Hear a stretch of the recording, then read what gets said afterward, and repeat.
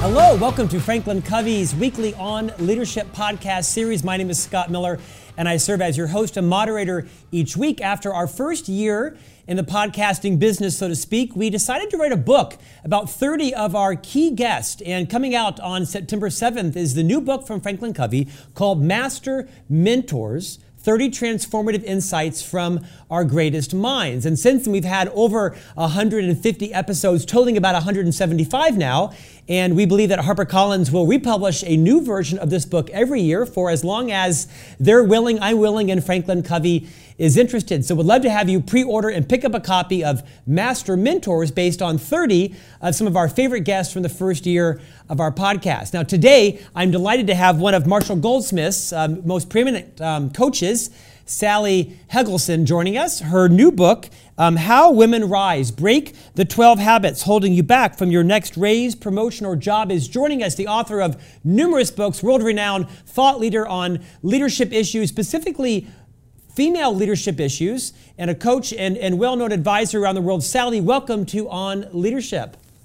Thank you, Scott. It is such a pleasure to be here with Sally, you today. Delighted you joined us. You and I met kind of virtually about a couple of months ago. You have been a longtime friend, partner, colleague, co-author of the famous Marshall Goldsmith, who wrote the book, of course, amongst many, What Got You Here Won't Get You There. Marshall has a fairly preeminent group of people known as the MG 100, of which you are, I believe, one of probably the founding coach members. Very recently, I managed to claw my way into that group, not quite sure how, but became so interested in the contributions that you make to that group on a weekly basis. I looked you up of the many hundreds of coaches in that team, became very fascinated with your history, your background, and said, we've got to have Sally on what is now the world's largest weekly leadership podcast. Today we're going to talk all things leadership, specifically for females as well. Sally, will you take a few moments and sort of orient yourself to all of our listeners and viewers worldwide on your journey, how you came to write this book, and we'll get into some of the insights. Yes, certainly. This book particularly was inspired by the book of Marshall Goldsmith that you mentioned, What Got You Here Won't Get You There, which is about the habits and behaviors most likely to get in the way of successful people. And I thought Marshall's founding idea was brilliant, which is that the habits that can serve you well early in your career or mid-career can become problematic as you seek to move into leadership. That really resonated with me. However, I've been working with women leaders and aspiring women leaders around the world for the last 33 years now. And I noticed that he left out some of the classic behaviors that can undermine women, and that he also talked about a number of behaviors that as key and foundational that really aren't much of a problem for women at all, like learn to apologize or don't always talk about how great you are. I don't find those to be big problems among the women that I work with.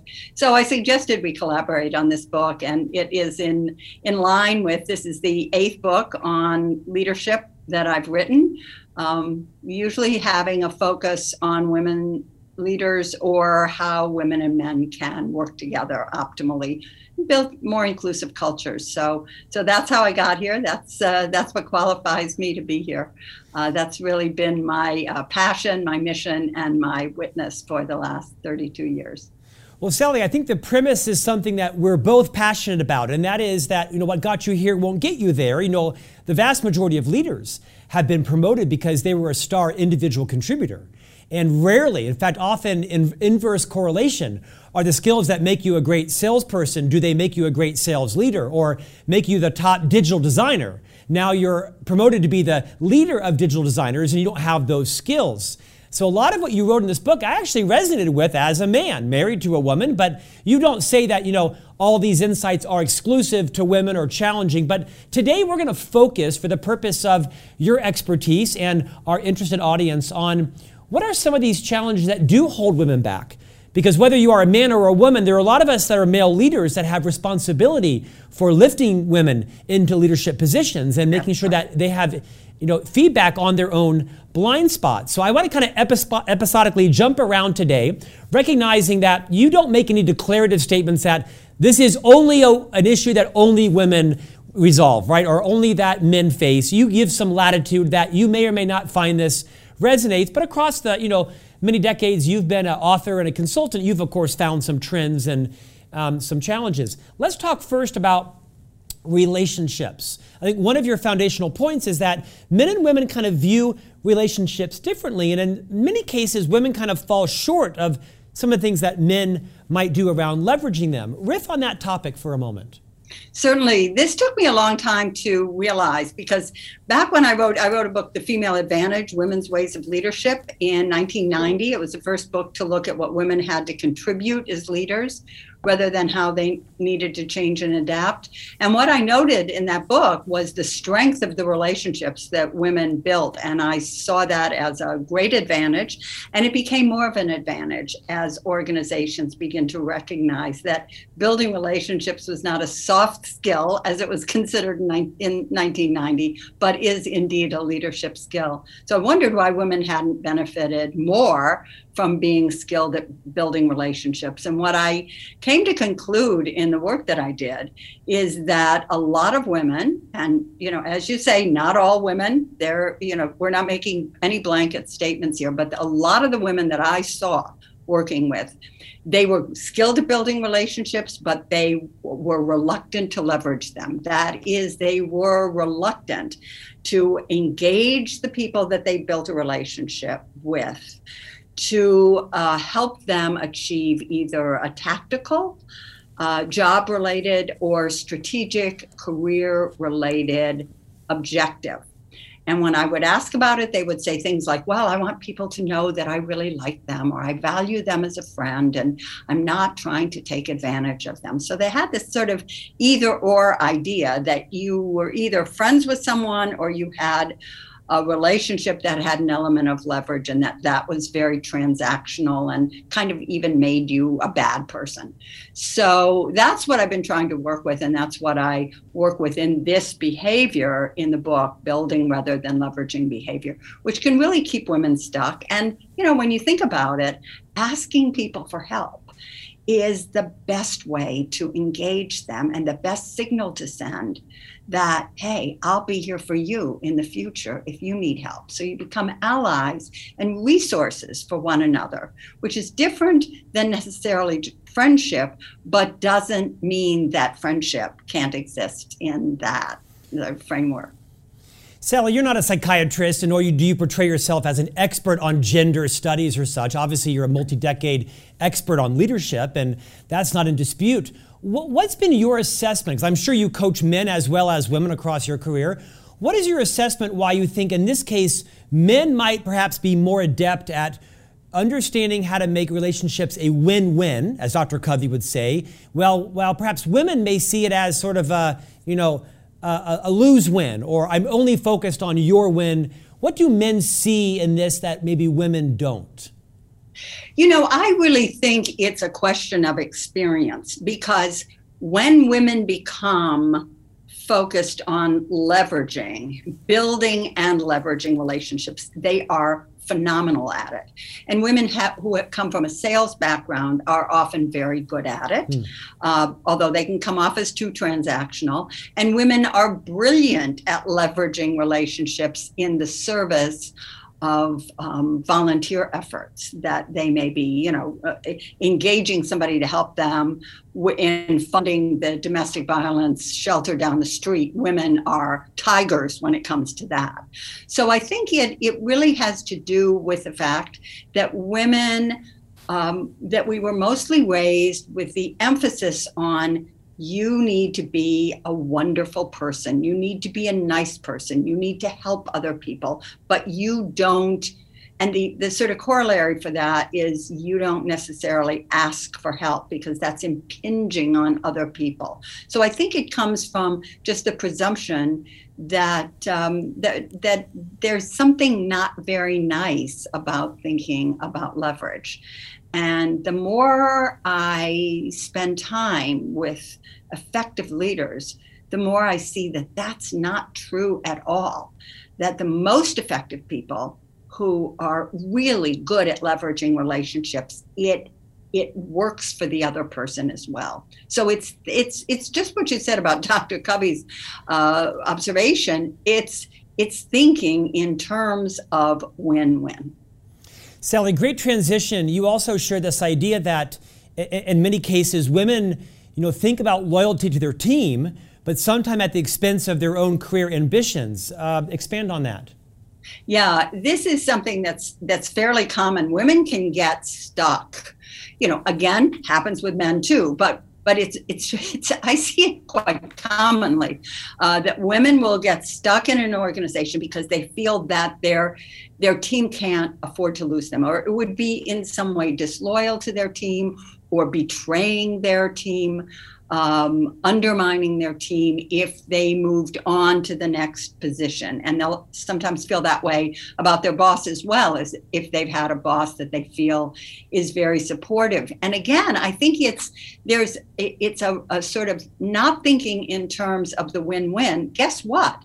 Your team might benefit more from your moving on to having a job where you had greater authority, influence, scope, and access to resources than by having you doing the job you're having right now. They might get more benefit from that because then they would know someone at a higher level and it would be good for them, good for their careers.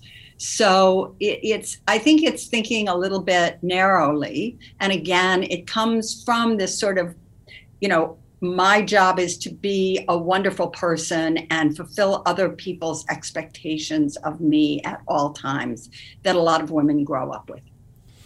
Sally, do you have an opinion as it relates to men on this topic? Do you think that men are more naturally inwardly focused, that they're not less loyal to their team, but they're more naturally ambitious? Do men do this better than women? Do they struggle with this the same? What are your thoughts on the male gender side of the same topic?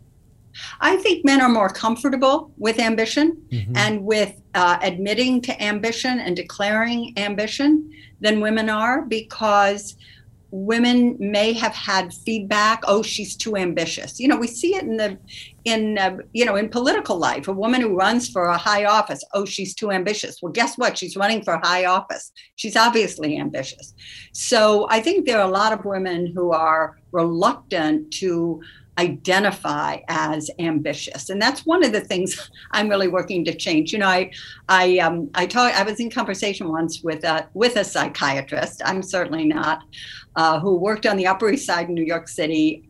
She had very flourishing practice. Practically all her clients were women who were either in high-profile investment firms or who were partners at very high-profile New York City law firms. And she said one of the things that floored her is that she said about 60-70% of the women who came in, the first thing they said to her is, I want you to know that I'm not ambitious. Now, you don't get to be a partner in one of New York City's top law firms without being ambitious. That just doesn't happen. You don't just fall into it. It's not just that you worked hard and were a nice person. You have to have that ambition. But that's how reluctant these women, who were exceptional, were to claim ambition. So I think it's partly that women do have ambition. I don't think it's different. Sometimes it comes out later in life, fine. But women do have ambition. It's just that many women are still have inhibitions around admitting it even to themselves. Sally, I don't mean this to be a dangerous question, so you can answer it however you want. Do you think that men or other women subconsciously punish women who they perceive to be ambitious? Do you have any thoughts around that, or is that something that is nonsensical? I think that that's true. I think that can be true. I think that becomes less true over time.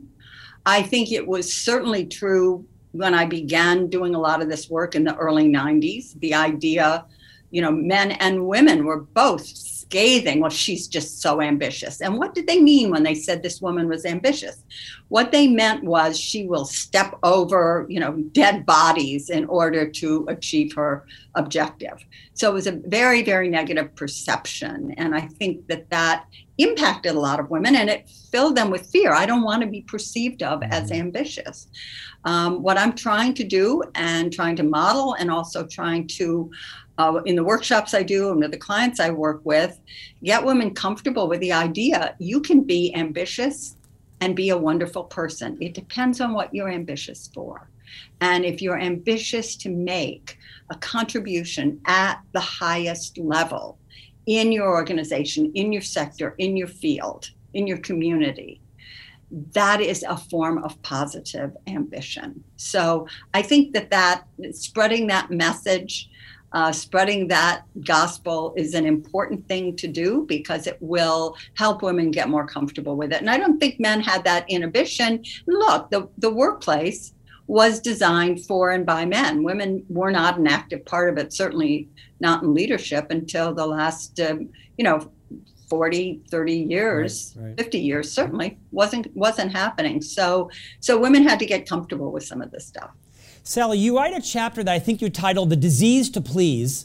And I'd like you to talk about the role that women have in a desire to please others. But you use a great story about a woman I think you called Nancy. She started as a receptionist. She worked her way up in a medical center.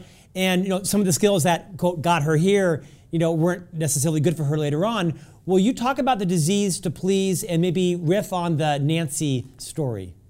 Yeah, Nancy was a wonderful woman who I had worked with privately. She was at a hospital system. She came from nowhere. She was very, her family had the attitude, don't get above yourself.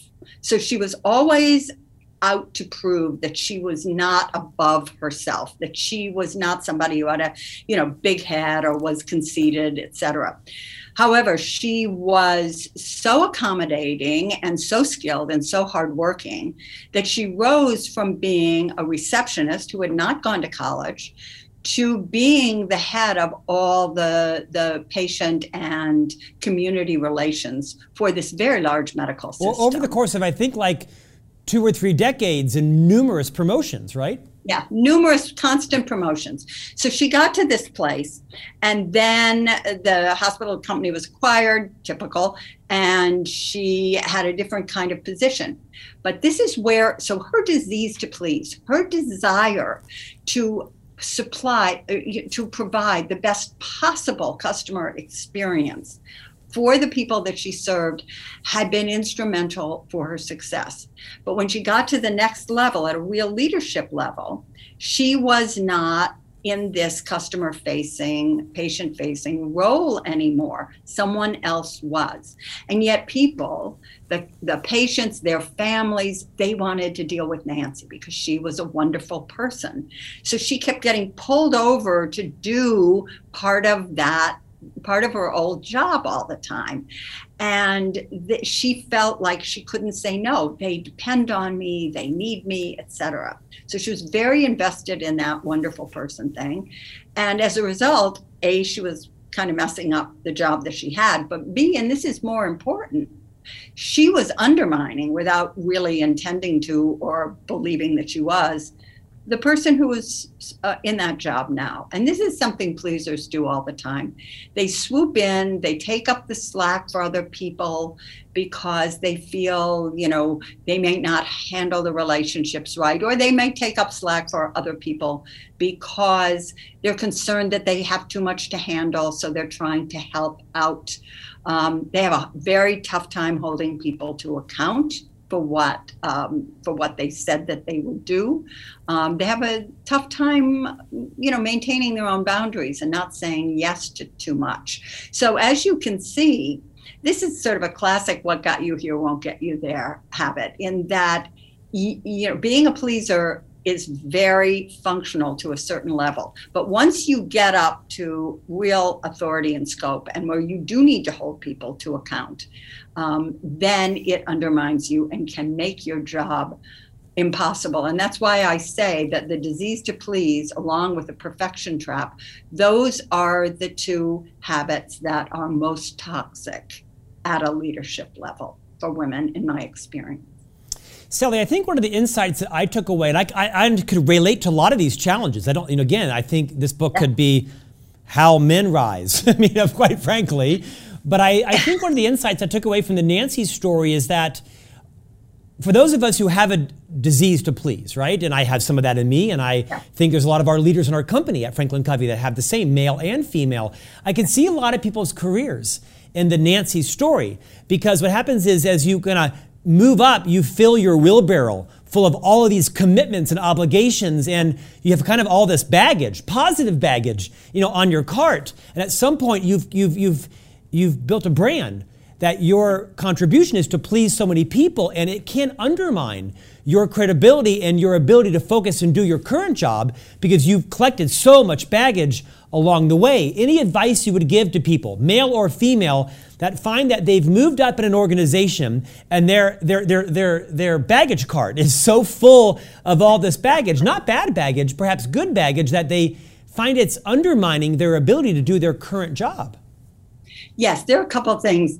It's very helpful to, for example, get comfortable saying no to things or delegating responsibility without over-explaining it, without apologizing for it, because that sort of demonstrates that you feel bad or it's somehow illegitimate that you're not taking on some extra work. So get in the habit of learning how to say, that's not something that I can take on right now, or that doesn't fit with the parameters of the job that I have. And just saying it, not loading it up with a lot of explanation, because as you hear yourself saying that, you'll become more comfortable. That's what I find. You become more comfortable saying that. The other thing is really look carefully at how you support people coming up, and try to recognize you don't help them by swooping in and giving them support rather than enabling them to find and build their own strengths and have their own experiences and build their own relationships, even if they supplant the ones that you built.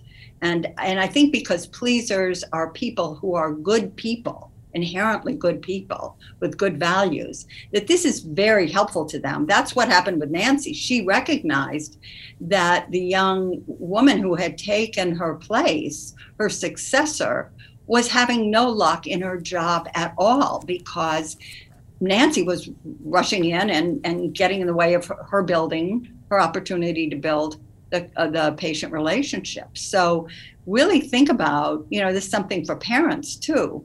How much is my trying to solve this problem for my child or for my employee?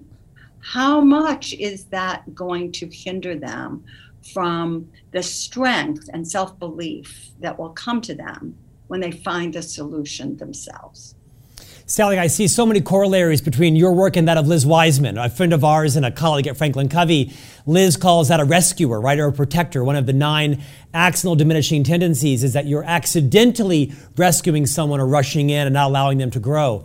Let's pivot to the idea of communication, how women communicate differently. I think you say the chapter, you call it too many words, and I think your research shows that women speak on average about 20,000 words a day.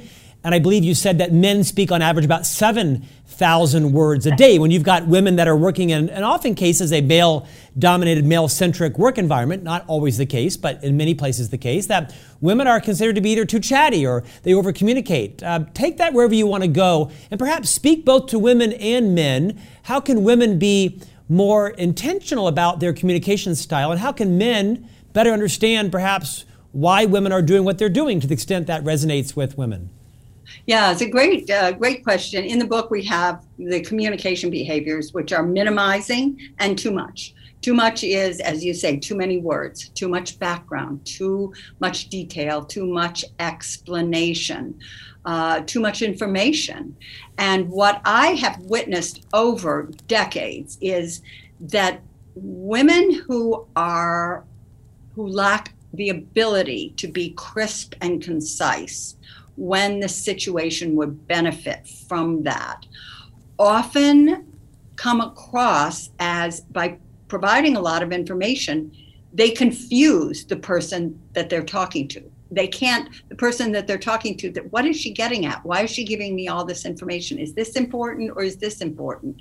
And that's one of the reasons that that women often, have trouble attracting the consent or, affirmation of senior male leaders who may exemplify a very crisp, concise communication style. And I've worked in companies where I've seen that over and over and over, where a woman will come in, she'll make a presentation, say, let me tell you how I got to this idea. Let me give you some background first. By the time she leaves, God's going like, I don't know what she was talking about. Can anybody translate that for me? You don't want to be in that situation. And that situation is the result of this sort of amplification of conciseness and crispness in communication that happens when you have built a very strong male culture. How do I do this? Go over that way. Do this. Try that. That sort of low information exchanges that exist in certain cultures because they've been very, very heavily male dominated for a long time. And so it's a question, I think, for women, and I've talked to women who've said, what made my career was that I learned to be extremely concise and clear in my communication. And I therefore coach other women in being more concise and more clear, because there's a big benefit to that in this organization. So I think that for women, an awareness, and it's just preparation. Being concise and clear when you go into a meeting is just preparation. And if you've got some interesting background information, instead of starting with that, say, here's what I recommend. Interesting story about how I got to it. If you're interested, let me know. Glad to share it with you. So that it's them asking you as opposed to you fronting it, dumping it on them. So cultivating that, knowing exactly what you want to say and trying to figure out, how can I say this in the fewest words? How can my email communications be as clear as possible and not expend a lot of words? That's another thing really important to do. That's a great advantage also for men. And I would say this is one of those habits that really often is more women. Some of them, one of my big learnings since the book came out is how often men share these characteristics. And I've actually come to think of them as the habits that were left out of What Got You Here, Marshall's original book on the subject. But this communication divide is very active. And if you want to position yourself as a leader and gain that credibility, and you are a person who's comfortable talking a lot and communicating in a way that's, I won't even say verbose because that's negative, but where you use a lot of words, it's really a good skill to develop and cultivate. And for men, I think it's good to recognize that this can be a problem for some women. And when it is, confront it directly. Say, I think that the way you're presenting this, it's really interesting. There's some interesting stuff in there, but I'm getting a lot of other information. So I'd love you to come back and give it another shot in a way where I don't feel like I have to pick through and try to figure out, what the real point is in what you're saying. I think that would be very helpful to you. And by the way, so-and-so is really good at this. So why don't you go and talk to her? Because she may be able to give you some pointers. Sally, on that note, send us off and speak to the millions of male leaders that are listening, and whether they're in the C-suite or they're in middle or senior level management. What can male leaders do to help women that may have some of these blind spots? Like you just said, you shared a very nice role play of being, both courageous and considerate, as Dr. Covey would have a balance of courage and consideration. Are there any specific coaching tips or habits or phrases that you might offer to the men that are listening and watching that they could help women who are on the rise, perhaps rise more quickly, more influentially by intervening on some of these self-defeating habits? Yeah, I think the intervention is very important. And where I see it most typically is in a situation like this, where a male leader will suggest, I'd like to recommend you for this next job. And, this is a promotion. I think you'd be really good at it. And what you often hear is a woman say, I don't really feel quite ready for that. I don't think I have all the skills to make it a success right away. Plus, I still have some real learning to do in the job that I have. And what men will often go away from that exchange thinking, and I've worked with them, I've heard this a lot, is, I guess she really lacks ambition. I thought she had more ambition, or, they could even think something like, oh, maybe she's planning on getting pregnant and doesn't want a promotion, something like that. They're a little bit of mind reading. And instead of recognizing this is a very common thing for women. Women often believe that they should not take a job unless they have every single skill already, which of course, how do you get the skills? You get the skills by having the job. They believe they have to have all those skills already. They may have loyalty issues to their team and their boss that are holding them back. They're overvaluing expertise and have a bit of risk aversion. So being able to recognize this as a common pattern and then pushing back on it and saying, I hear you and I understand that. You need to know nobody's going to expect you to have 100% of the skills that this job takes the day you take it. There's some very good support there for people who can help you to get up to speed. We really see you as being a potential leader here. And we want to put the opportunities in your way that will help you develop. So even if you feel that reluctance, I want you to consider this. And I want you to talk to a couple other people who could be helpful as you think it through. And a couple of the people you could recommend could be women who had been reluctant to take positions and then did. This is one of the most common things that happens in organizations. We're trying to develop our women. We offer them opportunities, and then they're reluctant to take them. So that pushing back, that recognizing where that can come from, valuing your job over your career, overvaluing expertise, et cetera, it can be very, very helpful to men in helping women move their careers forward. Sally, what's next for you on the horizon? What's next on your docket? What's next on my docket is I'm writing a new book. Signed the contract yesterday. Congratulations. With Hachette, the publisher of How Women Rise.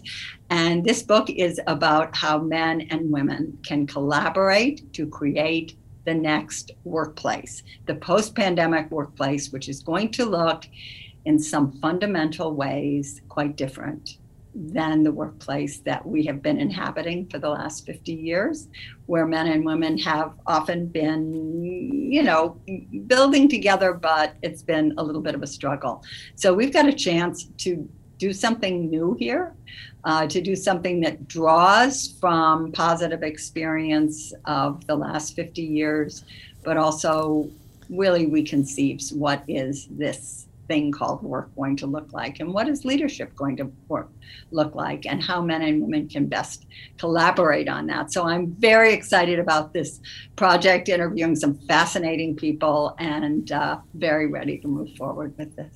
Well, we look forward to having you back on if that opportunity exists. We'd love to feature you in Franklin Covey's annual Master Mentors book, where we take 30 minds and build it inside out if you would have us. The book today is How Women Rise, Break the 12 Habits Holding You Back from Your Next Raise, Promotion, or Job. Sally, thank you for joining us today on Leadership. Oh, Scott, it's been a pleasure. Really very grateful to be invited. Thanks, everybody, as well. If you're not subscribing to On Leadership, visit franklincovey.com. Click on the subscribe link. You can invite all your friends, family, colleagues to do so. You're welcome to also subscribe to us on all your favorite podcast platforms. And we'll see you back here next week for a new conversation on leadership.